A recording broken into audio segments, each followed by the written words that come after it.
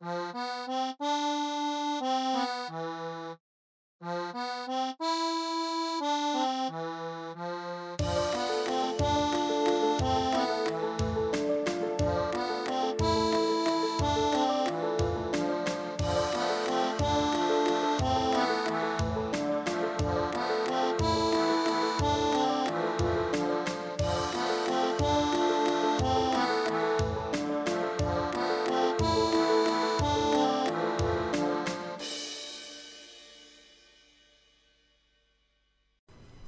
Picasso, for that matter. Yeah. We haven't recorded in like 3 or 4 weeks. No kidding. Yeah, I know. I took the same amount of time off. I just did Grind Bin for the first time on Thursday after like a month off. So I'm still getting my sea legs back. Yeah. All right. It's gonna start now. Hello and welcome to. God damn it! Not We Cut Heads. Oh, you guys have really changed your show name. Welcome to God damn it. Shoot the piano. Welcome to Double Dragon. Shoot the Piano Player, French New Wave podcast. I'm Spencer, and with me is a man unstuck in time, trying to tell the story of his life, or something. You simply caught me in a section of my life towards the end when I have to represent whether I'm living, dying, seeing beyond, finally visiting my dreams and, the tragedy of never actually getting to experience them, and hoping only that people have positive thoughts of me in this world and the other worlds that exist.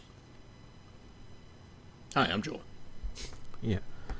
So this is the special episode for June, which happens to be Pride Month, and I didn't even plan on this being the topic. This sort of happened like, oh yeah, Jean Cocteau kind of knocked that one out early. And it's like, oh, and then, well, he was openly gay, so it's like, oh, it's kind of weirdly appropriate too. Just want to get that out of the way. It wasn't planned, it sort of just happened like that. So yeah, Jean Cocteau, famous artist, among other things. We'll get into it, but the person who picked this topic, and I want answers as to why, is Bobby from the Grind Bin. Hello, fellas. Great to see you. You're probably wondering why I'm wearing this costume. I like a man dressed as a horse. It's great to be back. It's been way too long, and I'm glad to have brought such a bizarre film for you guys. Mm-hmm. Yeah. Surprisingly, this is exactly what I needed to feel like, oh yeah, I actually do like movies because I've been taking a break like everybody else. Like, let's rewatch House. Why not? It's like, oh, it happens. You stray once in a while, and you gotta find something to recenter you. Yeah. As far as my explanation, Spencer, you had asked me to pick a film, and I wanted to, for a number of reasons I chose this. One, we're doing a French New Wave show. I want to get a French filmmaker, and I want to really get one of the heavy hitters. And I'd only, Jean Cocteau, big name as far as French filmmakers, or filmmakers in general goes. But I myself had only ever seen his 1946 Beauty and the Beast, which is a phenomenal film. The one that the influence was felt through many other adaptations and many other projects as time went on. I was like, okay, I need to see another Jean Cocteau film. Why don't I pick his final film? His sort of his Johnny Cash covering Hurt. How he's gonna.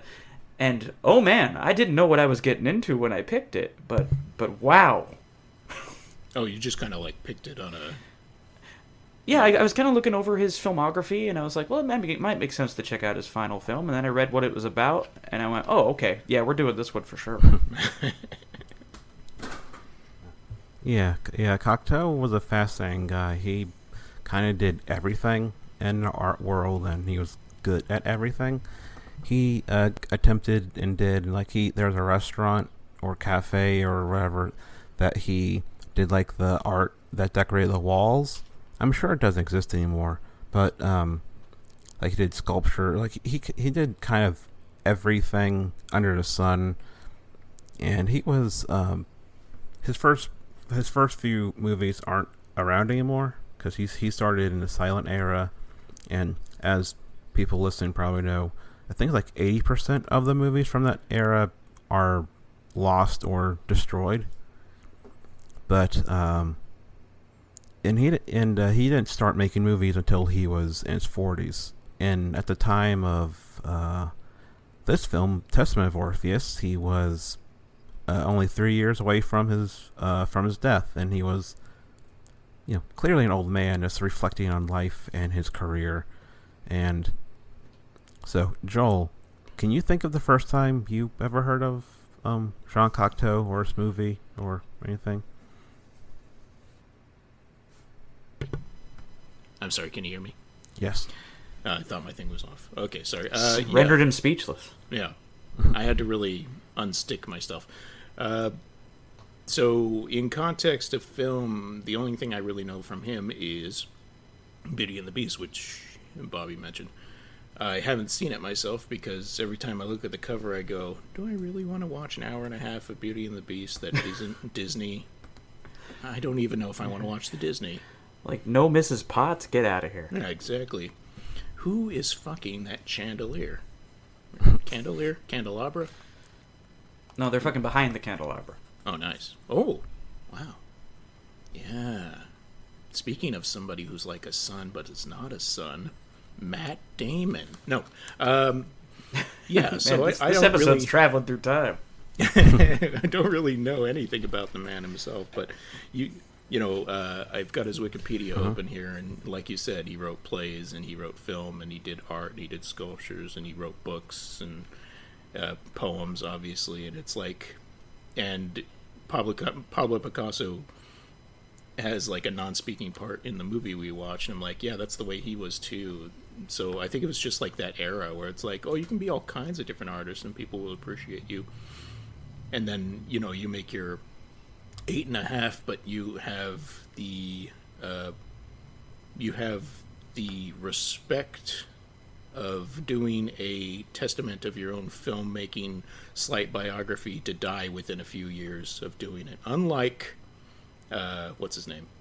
8.5? Yeah. Fellini. Yeah, Fellini. Because that wasn't his... No. He kept making movies. He had like 3 more decades of movies to make. Yeah. He wrapped it up and then stuck around for 30 more years. But yeah, like Cocteau was definitely always. I know when I was a child, he was always mentioned in the same kind of breath when you're talking about world cinema. And you find out that there's people making movies in other parts of the world. You hear Fellini, Kurosawa, Cocteau. Those were like the biggest names of filmmakers elsewhere. At least that was the case for me. I don't know about you guys. I mean, when did you guys first hear about him? Probably when I first became aware of like French movies is one of the first names I saw. It had to be because I knew about him before I knew about French New Wave. I didn't really. This is the first one I've ever seen. I've seen clips of Orpheus and Blood of a Poet, his oldest surviving movie, the one from 27, I think it is. Yeah. But yeah, it's just like I was into movies, and once I heard they're French movies, like, okay, Jean Cocteau is a name I should be aware of, and that was kind of it. Yeah.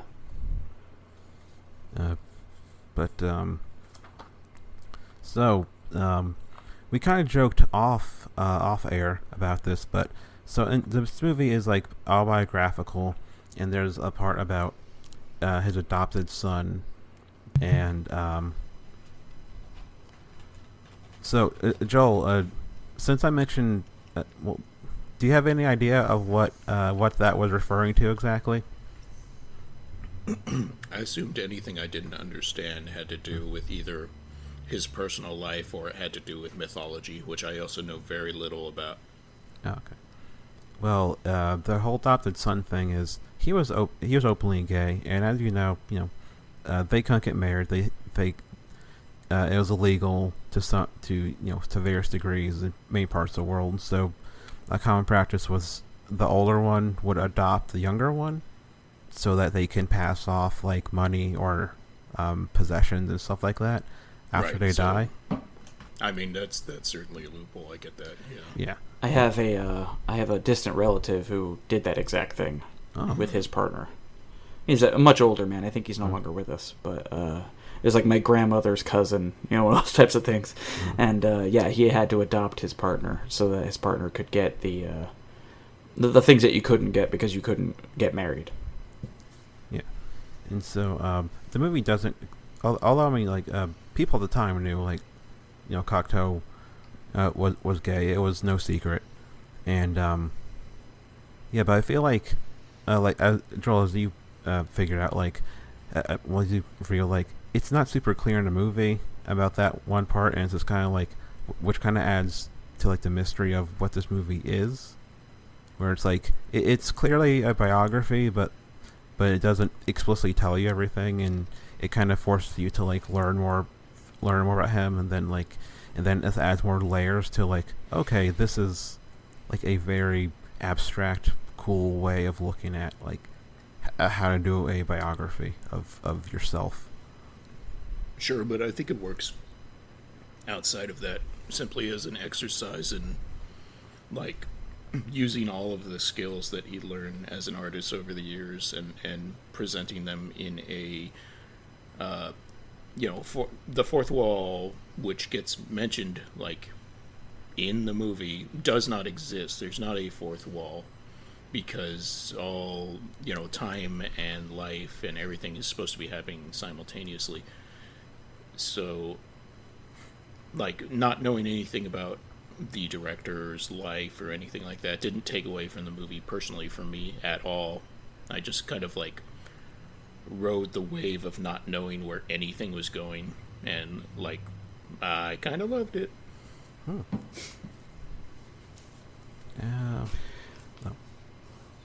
Okay. All right. So I describe it as an autobiography. Like, how would you guys describe what this movie is? Oh, it's definitely an autobiography, and much like Joel was saying, it's a really interesting way to present an autobiography. Kind of, it feels like he's just kind of pulling from everything, all at the same time, just pulling stuff out of the air. It's like listening to an old man have a very rambling conversation as he tells you his life story. Yeah. And like he'll get sidetracked about this other thing for a little while and then come back to it. He's like, wait, did I mention the horse people? Definitely. Yeah. You're like, no, Grandpa, but go ahead. Exactly. I want to hear the rest of this. I kept thinking Grandpa Simpson with the nickels with a B on it. He's dozing off halfway through and waking back up and thinking it's in a different part of the conversation. Exactly. Yeah, no, and another thing I thought, a way to describe this movie is, this is a movie that can be described in one sentence, or it can be described in 100 sentences, but not anything in between. Absolutely. And Cocteau kind of does both. Yeah. Yeah. I would call it a action sports movie if I had to define it by genre. Okay. I think you hit the nail right on the head. I could not have described it better. Yeah, this is my first Cocteau movie I've ever seen, but immediately I knew I would say I love it. It's just the simple effects work is mind blowing. But I feel like half of it is just the camera playing reverse. But that is so much of this movie is Cocteau going, did you guys know you could run this shit backwards? And he's just going to do as much of it as he can. I mean, throwback to the things that he learned when making silent films, like tricks that still work, before computers were a thing. And it's kind of, at first it's like, oh, that's fun. And then it's like, for me at least, you get sucked into the movie so much that you're like, oh yes, this reverse makes sense. And I kept thinking about how difficult it is to make a reverse shot look like it's not reverse when you're filming it, because he had to very carefully plan, okay, for the scene where he is wiping the chalk off of the black painting to attempt a self-portrait, right, and it appears like he's drawing it on with the rag. Like, he had to make sure his back was turned in a way and reach for the rag in a way where it didn't look like he was looking to put it back. It was like, I know where the rag is, I've got it. And then absolutely. Slowly, yeah. Similarly, the reassembling a dead flower. Oh, yes, that was... To make it look like you are doing some kind of work with your hands instead of just you're moving backwards with it, you know? Yeah. It's funny, amazing to think about, like, how they achieved that in, you know, was he filming this in 59? Yeah. Mm-hmm. Like, yeah, we could do that on our phones now, but, like, in 59, it's insane. That must have blown minds in the theaters. Yeah, it took 3 VCRs to do the effects. Yeah, but he was doing that, like, in the 20s with his silent era stuff, which is, That's like, true. which even thinking about then is, like, that must have been so time-consuming, because he did, like, a lot set design, the art you see in the background is his art, and just, like, looking at the set design and everything is, like, I can't imagine just doing all of that, and then also acting and directing in your own movie at the same time. Like, it's too much. I'd be overwhelmed.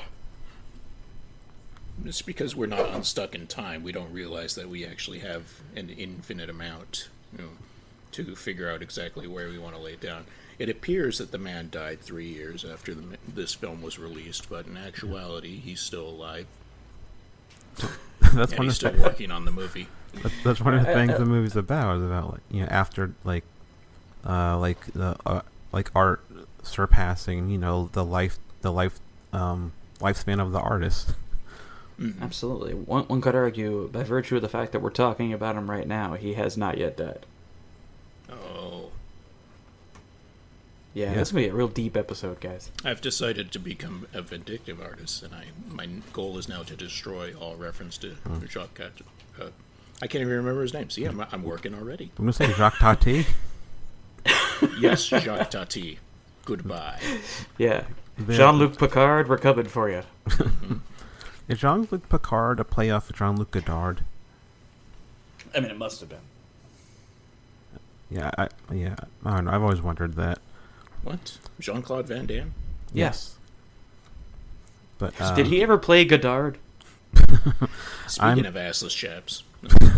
I'm sure Godard would probably love it, because he has weird opinions on stuff. Like, he said, like, Jacques Tati is a father of French realism, which is like, sure, okay.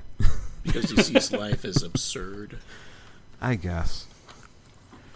But and also watching this, I can't help but think of the most recent Christopher Nolan movie, Tenet, which I just saw because it was put on HBO Max, and thinking of, like, how Tenet is, like, they have to explain to you, like, this is I forgot even the terminology in that movie already.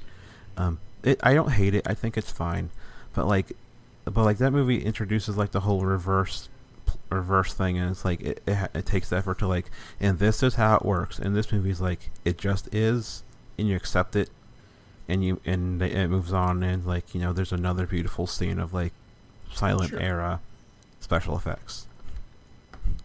Yeah, it's because I don't know in particular how Nolan comes up with his films, but he does feel like, in order to explain a magical element that contains, you know, within his films that are super dreamlike anyways, he has to, like, have a level of explanation.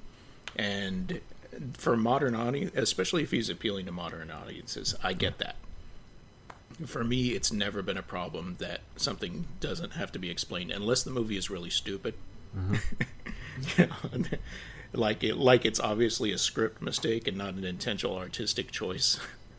Then I might have a problem with it. Yeah. And Bobby, any thoughts on the Christopher Nolan comparison? You know, I haven't seen Tenet yet, so I can't chime in about it, unfortunately.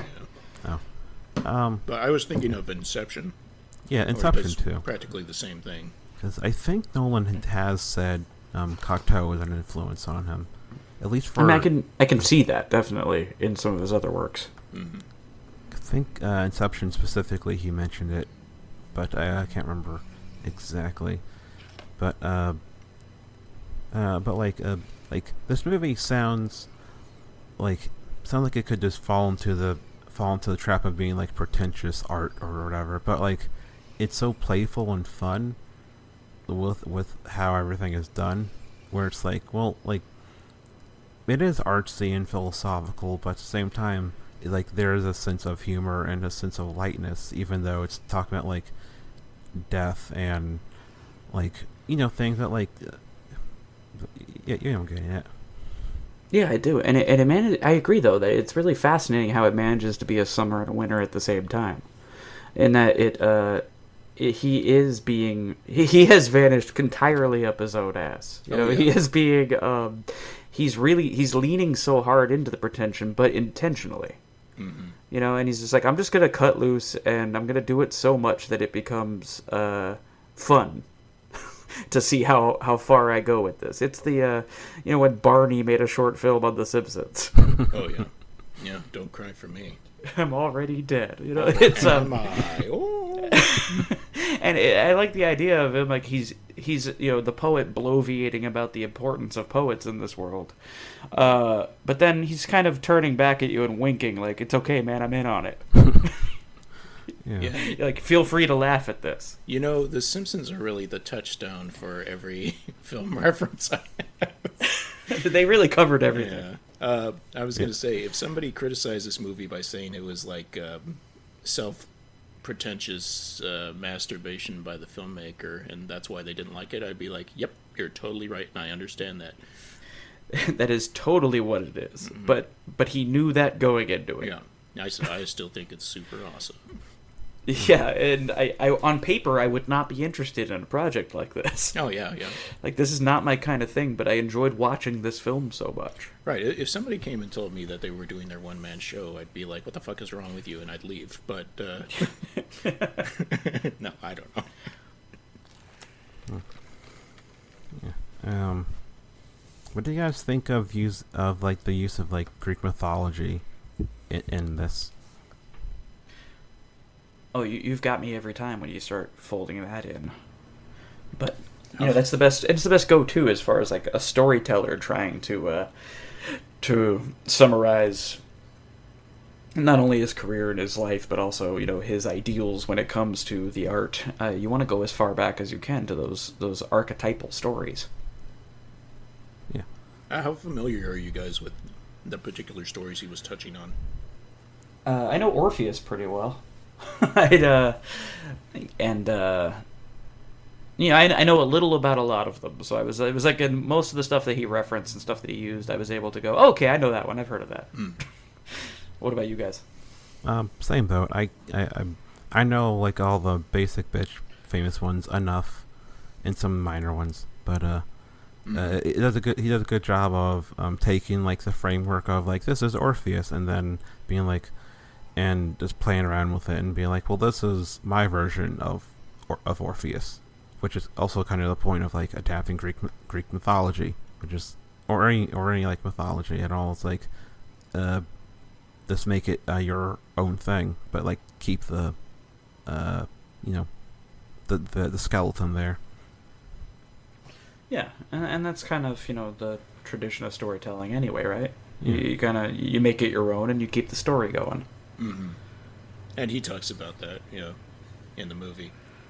I was thinking of it in context of like how many movies have people interacting like with Catholic saints or with Jesus or something like that. I feel like that gets thrown in like mostly in like comedies where it's like, well, Jesus, what do you think? No, or something like that. But not I can't actually pull an idea out of my brain. But I do feel like a lot of the times movies have characters referencing God or Mary or something like that, and this is like taken to the next logical conclusion. Like he's dealing with like otherworldly, godly creator things in the stories. Like he's decided that this is the truth here, that the Romans or the Greeks were correct, and I mean, he's Italian. It makes sense. It's a good choice because he doesn't have to actually delve into what the characters are other than like the basics of their stories, you know, going to Hades and such.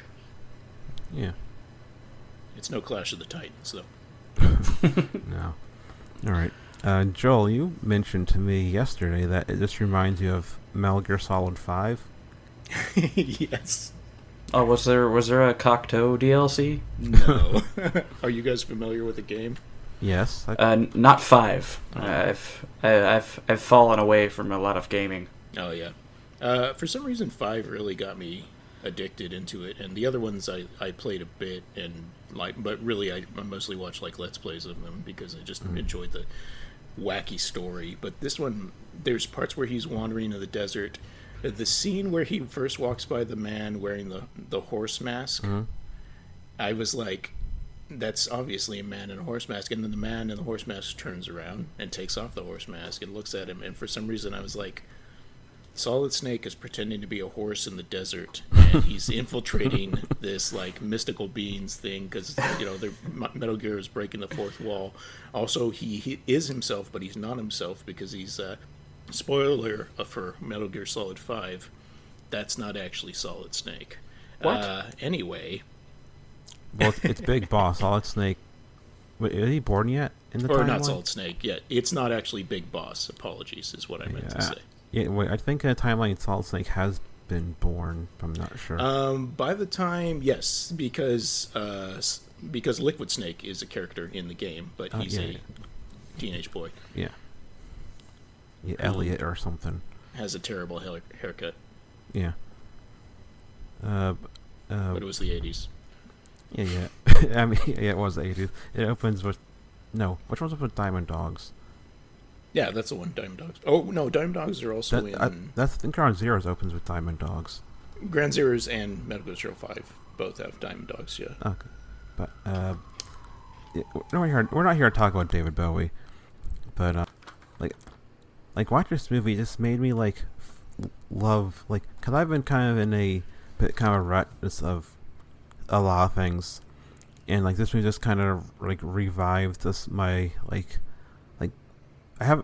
it's like revive like I don't want to say my love of movies, but this is a nice injection of like, oh yeah, movies can be fun and wonderful and like playful, and like it's a format of film you can do anything you feel like doing. Absolutely, and even by the opening text of this film, that was kind of Cocteau's message on the way out the door was like, movies are the best, am I right, guys? and we all watched this movie and went, yeah, Jean, yeah. Yeah. Now give me movies another are the popcorn. best. Yeah, and I like that the subtitle or alternate title is "Do Not Ask Me Why," which feels like both a parody of like a pretentious, like quote unquote pretentious art house movie, but also it feels like a joke of like, I don't fucking know. Exactly. That almost verbatim went through my head there. It's like, I don't fucking know, man. It's just him shrugging at you, like, whatever. Yeah, but this, Joel, you mentioned about movies that talk about like religion and interacting with God and stuff like. And this feels like Buñuel would have been a fan. And there's one Buñuel, the Milky Way, which is basically like this type of structure of like kind of characters wandering throughout different time periods, and Milky Way very much feels like taking the structure of this and being like, okay, what if it's about the history of the Catholic Church instead of like the career and life of a person? Sure. I think that, like, if you wanted to read a bunch of interpretations into this particular movie, it works very well for doing that. But you're talking about Buñuel, like he's hanging out with Picasso, also, right? Mm-hmm. Like, in this movie, we've got these like Spanish influences that I almost felt like they were almost Latin American because of some of the way the people were dressed, as opposed to actually Spanish. Full disclosure, when I started the movie, I got 30 minutes in and I was intoxicated, and I had to turn it off because... By the film? Yes, by the film and also by myself. And I had to turn it off because I started crying, because I kept thinking, I've seen this place before in dreams. I've seen this place before in real life. And he gets to the part where he's in the garden with the flower, trying to do a painting that is not a self-portrait. And I was like, this is my grandparents' house. And I had to turn it off because I started crying. Oh. I was like, damn. This is a very effective movie. And then I finished the rest sober this morning, and I was like, this is still very effective, even when you're not drunk. Not the other one. Okay. Government, please hire me. Well, I live in California. I was the other one. So you didn't see your grandparents from Peru who had immigrated with their parents from Mexico in this, is what you're saying? Not that time. Oh, okay. Oh, well, Joel, usually I'm the crier. This time you are. Yeah, I don't... That was a very surprising reaction, but it was so refreshing to have a movie that didn't feel tedious in any way. It moved you. Yeah. Like, that's rare these days. The more movies you watch, I feel, the less often that happens. Yeah, for sure. Yeah, that's kind of the downside of like doing movie podcasts and like being a cinephile or whatever. It's kind of like you reach a point where it's like, yeah, I've seen all these new wave movies, I've seen all the action movies, and then you get that one where it's like, oh, art is beautiful and inspirational, and like I said earlier, like that was this for me. It's kind of like, oh yeah, like art is fun, and not like cinema or movies. I mean, like just like the idea of art. This revives like a love of like the idea of art in me. Yeah. I like the idea of doing something like our podcast, which is slightly more highbrow, although I don't think we're, brilliant people. Like, wait, Bobby, what's your college education? What's that? What's your college education? I have a college degree. Oh, God damn it. What is going on here? I have a 2-year degree. But you don't count. It counts. I don't have any sort of college experience because I have learning disabilities. But and that's all right. Ain't nobody gatekeeping around here. Listen here. I know you got that successful job for, people. So, I was just very shocked when we were talking to Mike, right? Mm-hmm. My tag team partner over on the grind bin? Yes. And he was like, oh, I've got film degrees. I'm like, what? Oh yeah, we went to college and learned about film, and and we talk about trash cinema over there. I think that that's a great way to keep you humble, though. Like, not only able to only oh, this doesn't have any substance, but because you expose yourself to what people would consider trash cinema on purpose, I feel like that gives you a chance to be like, well, actually, I can see some gems in some of this other stuff, Well, because honestly, wherever it came from, whatever the budget is, whatever the intention is, it all counts. It's all art, and you can enjoy it. It's as varied as the music you listen to. Yeah. And you can appreciate a classical composition, but you can also appreciate some meme song. Yeah. I've got vinyl LPs behind me as I speak from NES games. It's there's no quality line that you have to cross for a movie to be worth discussing. Yeah, and that's because you're not keeping that. You don't keep that gate even for yourself, like you're saying. No gatekeepers. Yeah, absolutely. Yeah. Knock that gate down with the fourth wall. That's what I say. Yeah, and Joel, the episode you were talking about, the other guest on that episode also has a film degree. Who was the other one on there? Nolan from Cinema Parlor. Okay, see, that makes sense. But Mike, as far as I know, when he's not recording, he's in the backyard opening jars of mayonnaise with a big spoon and, by banging on it hard enough until it cracks open and then just eating it out of the bathtub, he's also in. I've been to his place. That's pretty close. All right. Okay. But, I don't want to tell you what I think Spencer does with his free time. I can't even speculate. I don't want to say what I think you do with your free time. Oh man, About to watch the mega powers explode here. All right. Oh, another Metal Gear Solid thing is the skull mask and skull face. Yes, that's another thing. I was like, I didn't see that until I was sober, and I was like, well, there's Skullface.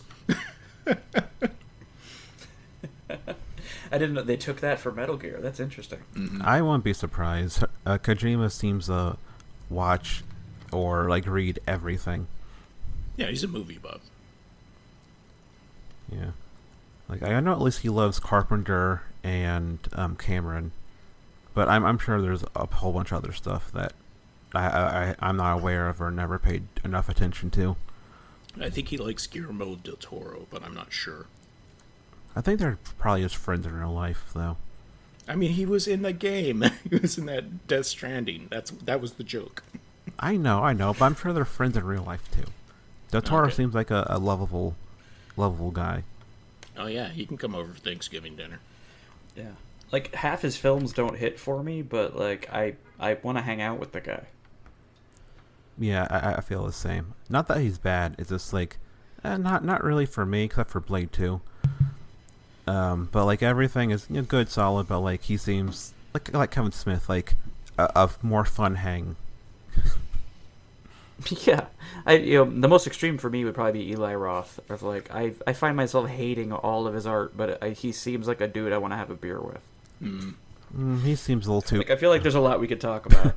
Yeah, he's both super bro-y, but also oh, you know what you're talking about.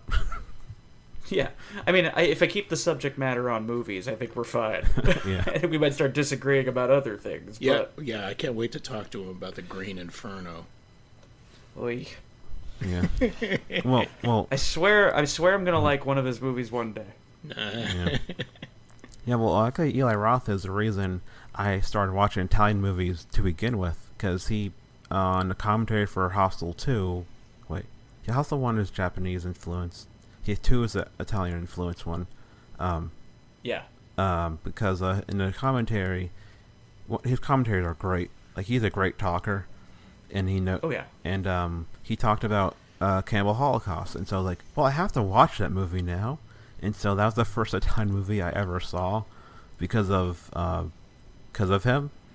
And what a way to put a toe in the water of Italian horror. Yeah. I know, but then I got into Argento shortly after, and then that just set me off the path that led to this French/Italian season. Yeah. Then he started killing turtles on his own. Yeah. See, my entryway was Fulci. That's who got me into the Italian stuff. Same thing. Because I was really into zombies as a young man. I was like, there's a movie just called Zombie, let's go. And then you find the Beyond, and it's all over. Yeah. If I had to go back to the first Italian, actual Italian movie made by Italians that I remember seeing, it was probably the Roberto Benigni Pinocchio, where he plays Pinocchio. Fantastic. Yeah. But that did not get me into Italian movies. That got me into creepy old men who dress like clown boys. Well, we all get there eventually, Joel. Yeah. Oh yeah. But Pinocchio is a scary story to begin with. It's just body horror. Oh, absolutely. When he smokes a cigar and turns into a donkey, I was terrified. Yeah, that was one of the Disney movies as a kid. It'd be do you want to watch Lion King or Pinocchio? I'd be Lion King. Yeah, I'll watch Mufasa die 100 times over before I watch this horror show. Yeah, that was that, and Fox and the Hound and Dumbo. This always made me feel so sad. I was I don't want to watch those, which is saying a lot if a 5-year-old says I don't want to watch that movie. Mm-hmm. You're getting too bummed out by it. Yeah. But kind of tying into what Joel was saying earlier about finding yourself weeping at the film. I've found myself moved to tears by such weird films. Mm-hmm. I almost can't predict when I'm going to end up crying at a movie. I cried watching Swiss Army Man. Do you remember that film? It's been on my That's list the, of eventually I'll get to it for 5 years. Worth a watch, I think, if you want to watch Daniel Radcliffe play a farting corpse. A Knight's Tale moved me to tears once. Is it? Wait, let me think about this. I've seen parts of A Knight's Tale. Is it the part where he's reunited with his blind father? Why you even got to bring it up, Joel? I'm sorry. I had to really think. Oh about God! this. And Spencer, his dad, is touching his face. No, I understand. The last time I saw that, I was like, "Oh, this movie is silly," and the music. Oh my God, what's happening? Yeah, it's like there's that one scene, you know. It's like RoboCop 2 has one of those that one scene moments where like his wife found out that he's Alex Murphy, so she comes to the lab and she's like, "We can figure it out. We can make it work." But you know, he knows that they can never be together again, so he has to get her out of here. Yeah. And so he has her touch his cold face. He just very plainly goes, "They made this to honor him. I don't know you." And he walks away from her. Oh, Ghosted. I needed like 3 days to recover from that. New body. Who dis? Yeah. Yeah. So what are your guys' favorite moments in Testament of Orpheus? Ooh. Oh boy, God, there were so many moments that I loved. I loved our guest cameo by Yul Brynner. Yeah. Oh, yeah. That whole scene that you know he introduces us to. Yeah. That's a great moment of like this movie is also really funny, which I think we should make it clear. Like this is not homework. It's serious and like artsy, but it's also like funny and moves at a great pace. And it's like, yeah. I mean, I think it depends on the person who's watching it. Like, I could see somebody watching this and thinking it's homework because it doesn't make any sense. And Yeah, but it's so funny though. well, I mean, I thought it was real funny. I walked in completely blindly. I didn't look up the genre. I didn't look up a description up there. Like, it doesn't take long to figure out we're watching something absurdist, but also incredibly personal. If you're familiar with, like, I don't even know. I feel like I sound pretentious, but what I'm trying to say is like, if somebody was like, I don't understand what's going on, so I don't like this movie. That once again, I'd be like, yeah, I totally get that. It is kind of homework for people like that. I guess, but like, I don't know, like, it's a Boonwell sense of humor, so like, it really connects with me. I'll show it to my niece, who is 22, and if she doesn't get mad at me, then we'll know it's okay. Okay.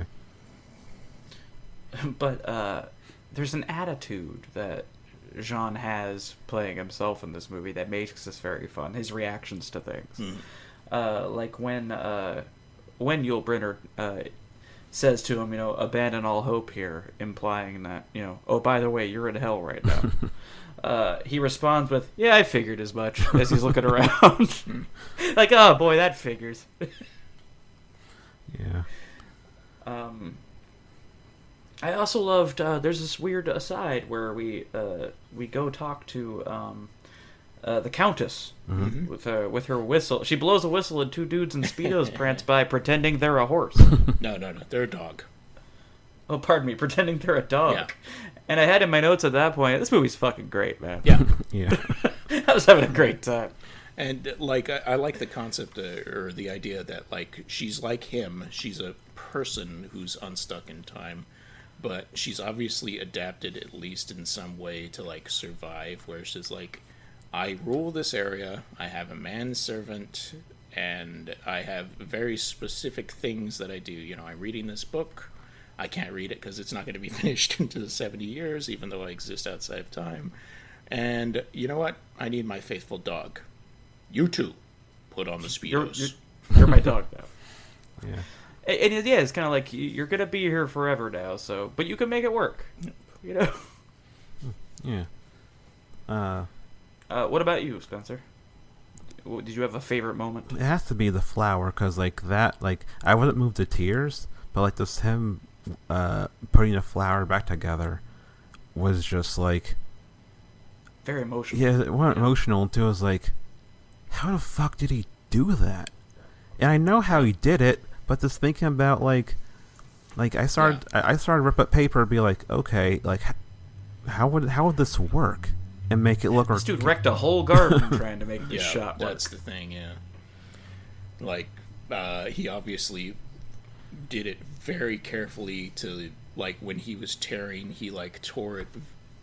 Like, I almost think the footage is not only played in reverse, but it's sped up a little bit.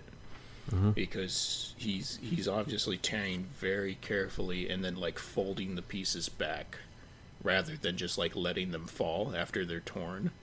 Yeah, like the measure of patience it must have taken to do the shot, and like you said, they must have gone through a bunch of flowers until they got it right. But yeah. Wow. Yeah, that whole sequence and probably like the part when when the I'm still not good at French names. His guide through to the afterlife. It's suggest. Yeah. And he tells them to draw a flower, and he draws a self-portrait, and it's just like this very plain, simple way of putting it. Like, if you make art, it's like you're making your own version of something, and you can't. It's this very simple idea of like the art you make is unique to you, but like this seeing that visualized, like, oh, this is beautiful. I love this so much. Yeah, that was such a powerful moment too, though. Like, whatever your art is, you're expressing yourself with it. Always a self-portrait. So like every piece of art an artist makes is in some way a self-portrait. Yeah, that's some big thoughts. And, and I love that about this. Like, you get these deep thoughts and these emotional chords, but then like BoJack Horseman walks by. Right, exactly. Yeah. And I'm like, I bet he's got a silenced pistol. I also really loved. There's a joke he makes, which I thought was a great line, where he gets offered a cigarette by the scientist he's talking to. And he goes, smoke in 1700, I had to pretend to invent the cigarette. Yeah. That's funny. I was like, that's pretty funny, actually. That was People good. were like, That was a good "Why one, would you do JC. It's never going to catch It was, people were like, what the hell are you doing? Yeah. And the intellectuals in love, when they're oh yeah, they're kind of making out, but they're like writing their autographs or whatever, and like that's just such a like that's a Boonwell joke, and that's the type of joke you'd see like in the Milky Way, which is filled with a couple truly, to me, hilarious moments. And it's like, oh, this scene feels custom made for me. They're embracing. I feel like there's one of those moments for everybody watching this movie, right? Oh yeah. Yeah, I really like the whole the table trial, especially because it starts off from the garden where they basically just when you see him leave the garden, he opens a glass door with a metal handle, just like any other like hospital administration building.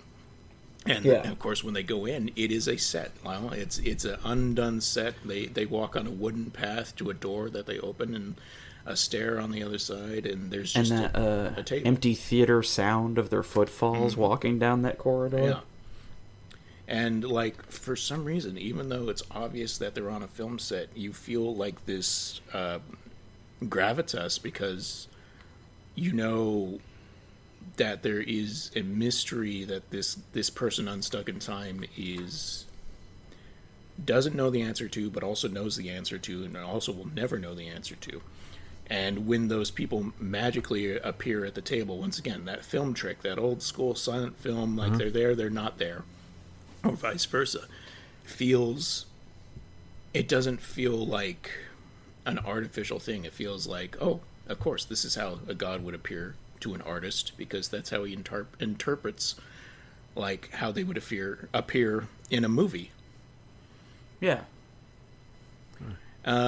Anyways, what I say is, movies are good. The end. Okay. You took a knife and you popped your smoke balloon.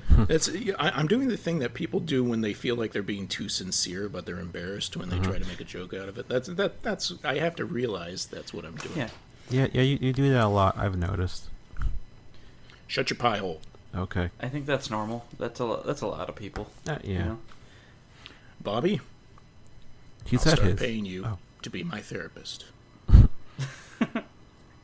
So how's your relationship with your father, Joel? Well, he donated his mustache to science, and I never really got over it. Here, can you put this flower back together while we talk about this? No problem. What was it? Also, I also really dug all the scenes where he's interacting with the quote-unquote professor. Mm-hmm. Like, The professor's great. Oops, I ruined his life. When they call him as a witness for the trial, they teleport him into the room. He's like, "What the fuck? I was in bed." Yeah. He's like, "Leave me alone." Have to keep telling him, "Don't worry, it's gonna appear as a dream to you." Like, Yeah, none of this is gonna matter. Don't worry. Yeah. But as a man of science, I love when someone's like, "I'm a time traveler." He's like, "Dope. Let's talk about it." have you guys seen? Like he's never gonna be a skeptic. He's just gonna be like, "Let's explore this." Have you guys seen Baron Munchausen? Any of them? You know, I never saw it. In my video store clerk days, I passed by the cover for a Baron Munchausen video for the longest time, and I just never actually took it home. I've seen the Czech one. Yeah, the Czech one is the only one I've seen part of. Well, I've seen part of the Gilliam one also, but I've seen most of the Czech one, and that was totally reminding me of this. Oh yeah, I do see. Surely inspired. Yeah, I'm sure. Zeman, I think it's Zeman Carroll. I can't remember his name offhand. I'm pretty sure he has to be at least know of Cocteau, because like some of his other movies have that kind of like very simplistic like silent era effects energy to it. And Baron Munchausen is the one where it's like it's painted, like everything looks painted. Yes, okay. It's all one-tone color, and he appears to be a man who's like manipulating time and going in and out of stories. Okay, yeah. Taking a man from the moon. Yeah, I just wanted to make sure I wasn't thinking of the other ones. But I think that Baron Munchausen should be on Criterion Channel. But I'm not 100% on that. It was. Yeah. I don't know. I haven't checked recently. Yeah. Are these Cocteau films available on the Criterion Channel? Since they were Criterion releases, I know, on discs. The only one on Criterion Channel is Orpheus, 1950. Okay. Shockingly, Beauty and the Beast is not, which I was. It wasn't. Are you sure? It wasn't a few weeks ago. It says it That's is odd. according to Letterboxd, but huh. I mean, being his most well-known and renowned film, you'd think it'd be the easiest to track down. Yeah, and actually, a kind of funny story. Former guest to Dave Stonerob, he has a Criterion of Beauty and the Beast, and he's getting rid of stuff. And his wife said, "Why don't you give our nieces that Beauty and the Beast?" And he's like, "It's not like the Disney movie." She's like, "Sure, whatever." Which I want. Oh. What happens in the movie? It's just like it's not like a Disney movie. It's not the same thing. It's a very different take on it. You're saying when Bobby said much Mrs. darker. Potts wasn't in it, he was being serious? Well, as serious as I am capable. Mrs. Potts in the original French movie? Or story? I've seen Guys? Wait, where's Loubiere? By the way, random aside, since we're talking about this, because I don't know how often I'll get to talk about Disney's Beauty and the Beast on my own show. My wife and I are big Disney people. We live in Southern California. We go to Disneyland all the time. And there was an older lady who was working the gate at California Adventure, and she was calling people Disney characters as they came in. It was just like, a kid scans their pass, she walks in, she's like, "Have a good day," Cinderella, or whatever it might be. And she called, I believe she called my wife Belle at the time. And when she got to me, she went, "Have fun, Luminero." I was like, didn't get all of it. But I think it's funny, you work at Disneyland and you you're messing up the names. But Monero. Smells like a steak and seats 35. We're just gonna make Disney references. And Simpsons references, I mean. Yeah. All right, let's start over, guys. Hello, welcome to... welcome to Goddamn It, the Piano Player. What do you think you could show, like, Beauty and the Beast, the Cocteau version, to, like, a 7-year-old, and they would... Like, I feel like visually they enjoy it, but, like, that's about it. Probably only visually, certainly. I know that... Shelley Duvall's Fairy Tale Theater back in the late 80s did a Beauty and the Beast with Klaus Kinski playing the Beast. And it was heavily influenced by the Cocteau version, like in terms of the visual style and a lot of the storytelling aspects. So it certainly was something that could be presented to children, I thought. Yeah. Maybe pretentious little French kids. Yeah. But you know how they are with their short pants and their hand-rolled cigarettes. Mm-hmm. Oh, Baguettes and their red balloons. Absolutely. But I think it could be presented to it for sure. Yeah. But it is a much darker version. Famously, Glenn Danzig of the Misfits cited Cocteau's Beauty and the Beast as his favorite film of all time. Interesting. And that's the edgiest of edgelords. Yes. You know, that's it's for a certain type of young person. Yeah. We need to actually say this before I forget, but one of my favorite episodes from last season, Chameleon Street, that brilliant this film, like, you can't really classify it movie, it's just a class of its own, but that movie is heavily influenced by Beauty and the Beast, down to Wendell B. Harris mimics the makeup and costume in from that movie and Chameleon Street. And it's not just like a random reference, it thematically fits into what the movie's about. But wow. Yeah, Chameleon kind of out of print and crazy expensive now. But which there's no excuse for that in this day and age. Yeah. But well, listen to Chameleon Street episode and you'll figure out maybe why no one wants to pick it up. But yeah, people listen to that episode. That movie is great, and try to track it down. But I feel like we're wrapping up, but there's one little joke that I wrote down where it's early on where a little girl's asked, "Who is Jean Cocteau?" And she says, "Oh, he's a musician. He plays the buffoon." And he's like... And the other character corrects her that it's the bassoon, but Jean Cocteau observing this is just like, yeah, she got it. Yeah. And just like, you know, that's like, you know, there are moments of artistic brilliance and moments of like, oh, it's just a silly wordplay. Yeah. I like the idea, though, that this is what's going to happen when someone who is a brilliant artist is just fucking around. Like, there's still going to be... there's still going to be these moments of brilliance, but for the most part, it's just like, eh. Yeah, and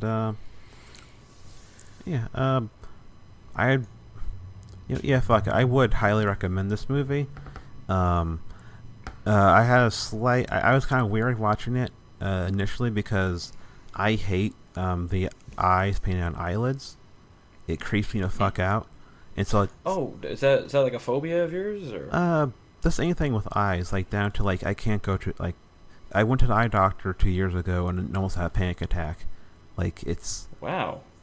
Yeah, it's like, it's... I'm sorry I brought up Fulci earlier. We did a Fulci episode. Like, I can handle Fulci, but, like, that's kind of the limit. Like, I think it's like one Final Destination where there's, like, a laser into an eyeball. It's like, nope, I'm not going to see that in a theater because that, I will not be able to sit there for it. Yeah. But even something like painting eyeballs on your eyelids. Yeah, that just freaks me out. It's just anything off about eyes. It's not just eye injuries, but anything that just is abnormal about an eye gives you a chill up your spine. Pretty much, except for... I need to be careful how I say this. I worked at a nursing home where there was a resident who had his eye was like permanently puffy, and it's very off-putting to see at first, but you kind of get used to it.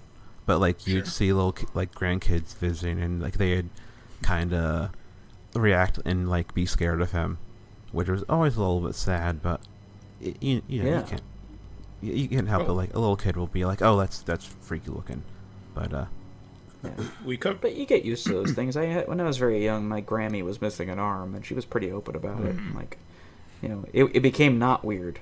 You know. Yeah. But anyway, my father was missing his mustache, but it turned out he donated it to science. Okay. They're still studying it to this day. Mm-hmm. He had a cybernetic mustache installed like Cable. Fantastic. Yeah, but so the eyeball and eyelids, like, it almost made me not want to watch the movie. But I'm glad I did watch it. This season we've watched a lot of eye weirdness things already. That is true. So Columbo and Jeff Hardy are both right out. Mm-hmm. Yeah.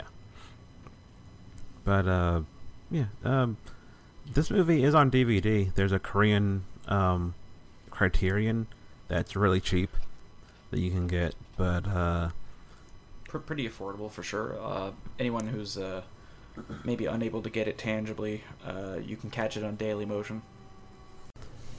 So this came out in 1960, and do you guys have other things from 1960 you guys would recommend? Oh man, no. Other things from no, not a single film from 1960. We've done 1960 a bunch of times. Yeah, we have. I mean, La Ventura. The Apartment's great, obviously. Mm-hmm. Psycho. Yeah, we did Breathless. Yeah. Oh, I'm obviously a big fan of 13 Ghosts. Oh, Vincent Price. The original William Castle classic. Yeah, speaking of Pride Month, Vincent Price. Absolutely. By Icon.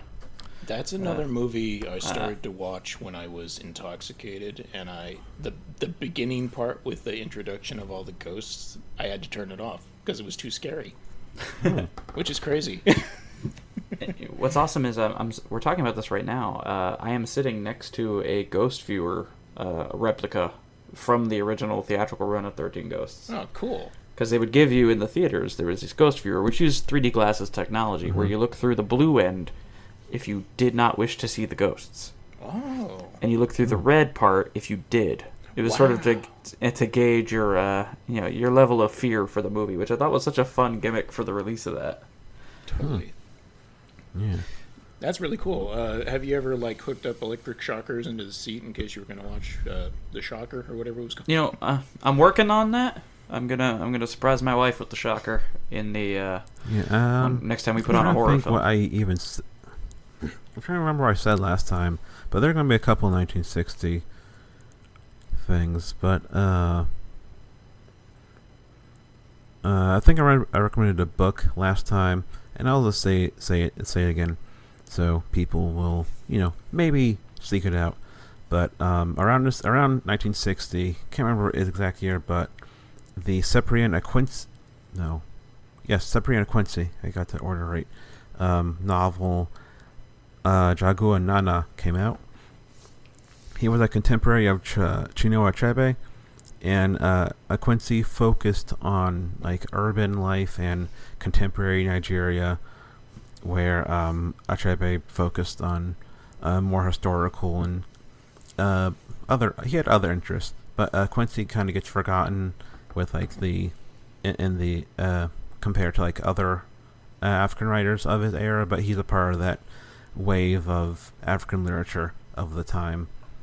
And all his books are pretty short, and I highly recommend everyone check out his books. They're really cheap, and I don't know if there are any special editions or anything, but you can get some old paperbacks for a decent price. And just read That's more. Awesome. Read more African novels. There's a whole lot of them from the 50s and 60s. J-Dog. Oh, yeah. Another 1960 movie worth bringing up. I'm sure it came up in one of the previous incarnations of this podcast, but The Magnificent Seven came out in 1960. the John Sturges Western adaptation of Kurosawa's Seven Samurai. I bring it up specifically because it stars Yul Brynner, who starred in this film. Oh, yeah. Wait a minute. How could he be in two places at once? Well, he was unstuck in time, Joel. He was able to... see, he was both there and not there. By the way, I'm pretty sure if I'm going to hell, I want Yul Brynner to be the one who greets me. But I want him to be Yul Brynner from Westworld. Definitely. Yeah. I'd want the Calling me Christopher out Lee. for ordering a milk. I want the Christopher Lee devil from that poorly thought out TV movie. Fuck, was it called? Like A Poor Devil from like the 70s. Do you know what I'm talking about? Vaguely, I remember that. I remember somewhat about that, but I've not seen it. Sammy Davis Jr. is like a servant in hell, and there's some weird like vaguely like slave imagery going on there. It's like, oh, these white people did not consider what this would look like on screen. Now, was this when Sammy was legit dabbling in Satanism at the time because he thought it would help his career? This was early 70s, so I really don't know. I think it might be around that time because he was hanging out with Anton LaVey and Jane Mansfield, and he joined the Satanic Church very briefly, and then like got out of there shortly after when like his career didn't pick up steam because of it. Oh, but I talked about it on a podcast that never happened with former guest Gina Radcliffe. In an episode, I made a joke that because we were talking about like as an excuse for orgies, the Church of Satan. I was like, that how he lost his eye, and I still feel proud about making that joke.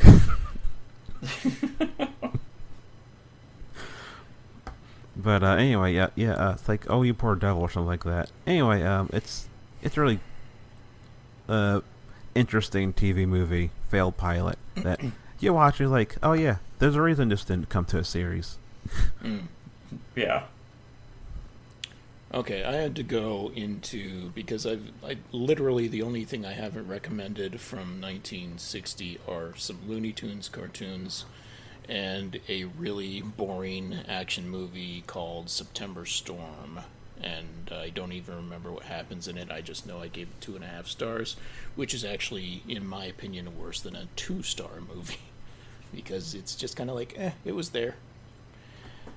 So I'm skipping forward. I'm jumping through time to a 1963 movie directed by Ermanno Olmi, Olmi, and it's called The Fiancés. And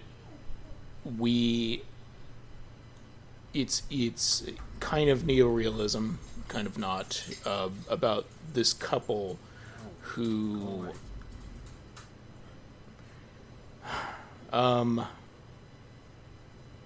they're fiancés, and they've been fiancé for a long time, and it's kind of like almost at the ends of their relationship when we first meet them.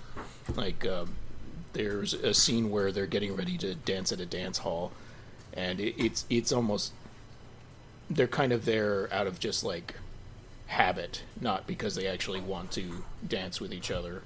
Kind of sleepwalking at this point. Right, but the woman gets a job somewhere else, and so they, absence makes the heart go, stronger or whatever. Sure. And they start becoming closer because of this absence. And I remember really liking it. I don't remember much more than that. There's only the 2 actors in the movie.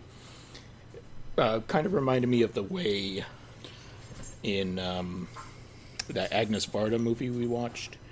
That couple seemed to like exist in their own world outside of everything that was happening around them. Yeah. So that's yeah. I don't know many people who are championing the movie, but I thought it was pretty good. The Fiancés, and okay. It was on Criterion. I don't know. It says it is still on Criterion channel. No. And I thought of one. I mentioned it before, but it's not gonna die. It's when a woman ascends the stairs. The Nasaru. Naruse. I always get the Naruse. That's it. Yeah. Not Naruse film. It's the first Naruse film I ever saw, and it's great, and Nakada, his era when he's always playing a villain, and you're like, is he playing a villain in this? And he's not as good of a guy in it as you think, and it's like, okay, it's not too much of a departure for him. You're like, there it is. Yeah. There's a moment where it's like, okay, this is a Nakada I know, but it's a great movie, and hashtag Nakada forever, greatest actor alive. Yeah. He really is, and still alive as of now. I hope he survives the plague. At the time of this recording. Yeah. Yes. And he's gonna live forever. I hope he does. Yeah, me too. So Bobby, I believe you're on a podcast or two. Yeah, I might be appearing on a few. Yeah, if y'all want to yuck it up to some Grindhouse movies, my home turf is the Grind Bin podcast with previous Shoot the Piano Player guest Mike Wood. You can find us at GrindPod on Twitter and the Grind Bin podcast on pretty much every other social media site or places where fine podcasts are served. All right. Are you gonna be on as Bloody well as Bits Joel and Spencer? You guys were just on recently as well. Yeah. Within the last few months. Are you gonna be on Bloody Bits or anything this month? Yeah, I am actually. For Pride Month, myself being LGBT, I'm bringing them Nightmare 2 to discuss an often misunderstood, often lambasted Freddy Krueger movie. Yeah. I do want to point out, I didn't intend this to be a secret Pride episode, but kind of turned into one. It just kind of worked out that way, didn't it? Yeah. Wait, this month, what's happening? I don't know, I might be on Movies from Hell again. I'm not sure yet, but I have a couple down the in the works with Bradley and Dan. At least one or two on weird animation. Fucked up animation, as they like to say. I have some pics of like weird animated stuff I want to talk about, and I'm working on trying to get at least another podcast right now, but still trying to determine what movie. And yeah, that's it. Also, this month is June, so there will be another episode released this month. And that's all I'll say about that. Fantastic. And Joel, you know what I'm talking about? Yes, I know what you're talking about. Okay. And For I am not only a participant in this podcast, I am the podcast itself. Whoa. yes. It was Joel all along. Yeah. And, I should say the other person involved in the other episode has sent me the information, so you need to send me your information for the episode. Oh, you need my measurements? Yes, I do. Okay.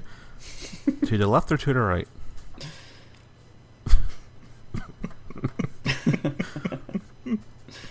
Depends on the time of day. Yeah. I don't have anything special coming up at the moment. I'm always working on something that never gets done. Okay, well, this will come out probably mid-June, based off how I typically do it. So this will come out after... I don't fucking know. The June episodes are Hiroshima no More with Sam Deegan and General Della Rivera. What's the movie called? The Ross Lee movie we recorded the episode for already. General... I was just looking at it because that came out in 60... Or is it 59? 59. The Yeah, movie about 59. like fascism and World War II. It's a really... It's a great movie. Okay. Yeah, great war movie. It's really relevant. Rovera. That's it, and it's very relevant now. And it's like, I'll say is like this movie really makes it. It's really relevant and it makes you realize pick a side. Neutrality in situations is certain situations is the coward's way out. Absolutely. Yeah, and yeah, that's it. My blog, the African history one, the Japanese movie one. They exist. And this, I'll announce this now. I kind of have like 10 things planned out for the Japanese movie one, and then I might be done with it, because I want to focus 100% on the African history one. But there's like 50 reviews on there already, so plenty to look at. And that's as of now. I might decide to extend, but I have like 10 more things planned out, and then that's the end of it. Anyway, so Bobby, thank you for coming on. Thank you guys. It's been a pleasure. Yeah, you can come back on anytime. Tell me a topic, or I can send you the list or whatever. I'd be happy to. And see you guys either for General Della Rivera or Hiroshima Monomore. The show can be found on Twitter at PianoPlayerPod. Our email is still highandlowpod@gmail.com. You can find the show on Spotify, Podbean, and various other places where you can find podcasts. Our intro music is by Vivian Fopp, and our cover art is by Sarah Roberts. You can find her art at sarahkathleenroberts.com, and thank you for listening.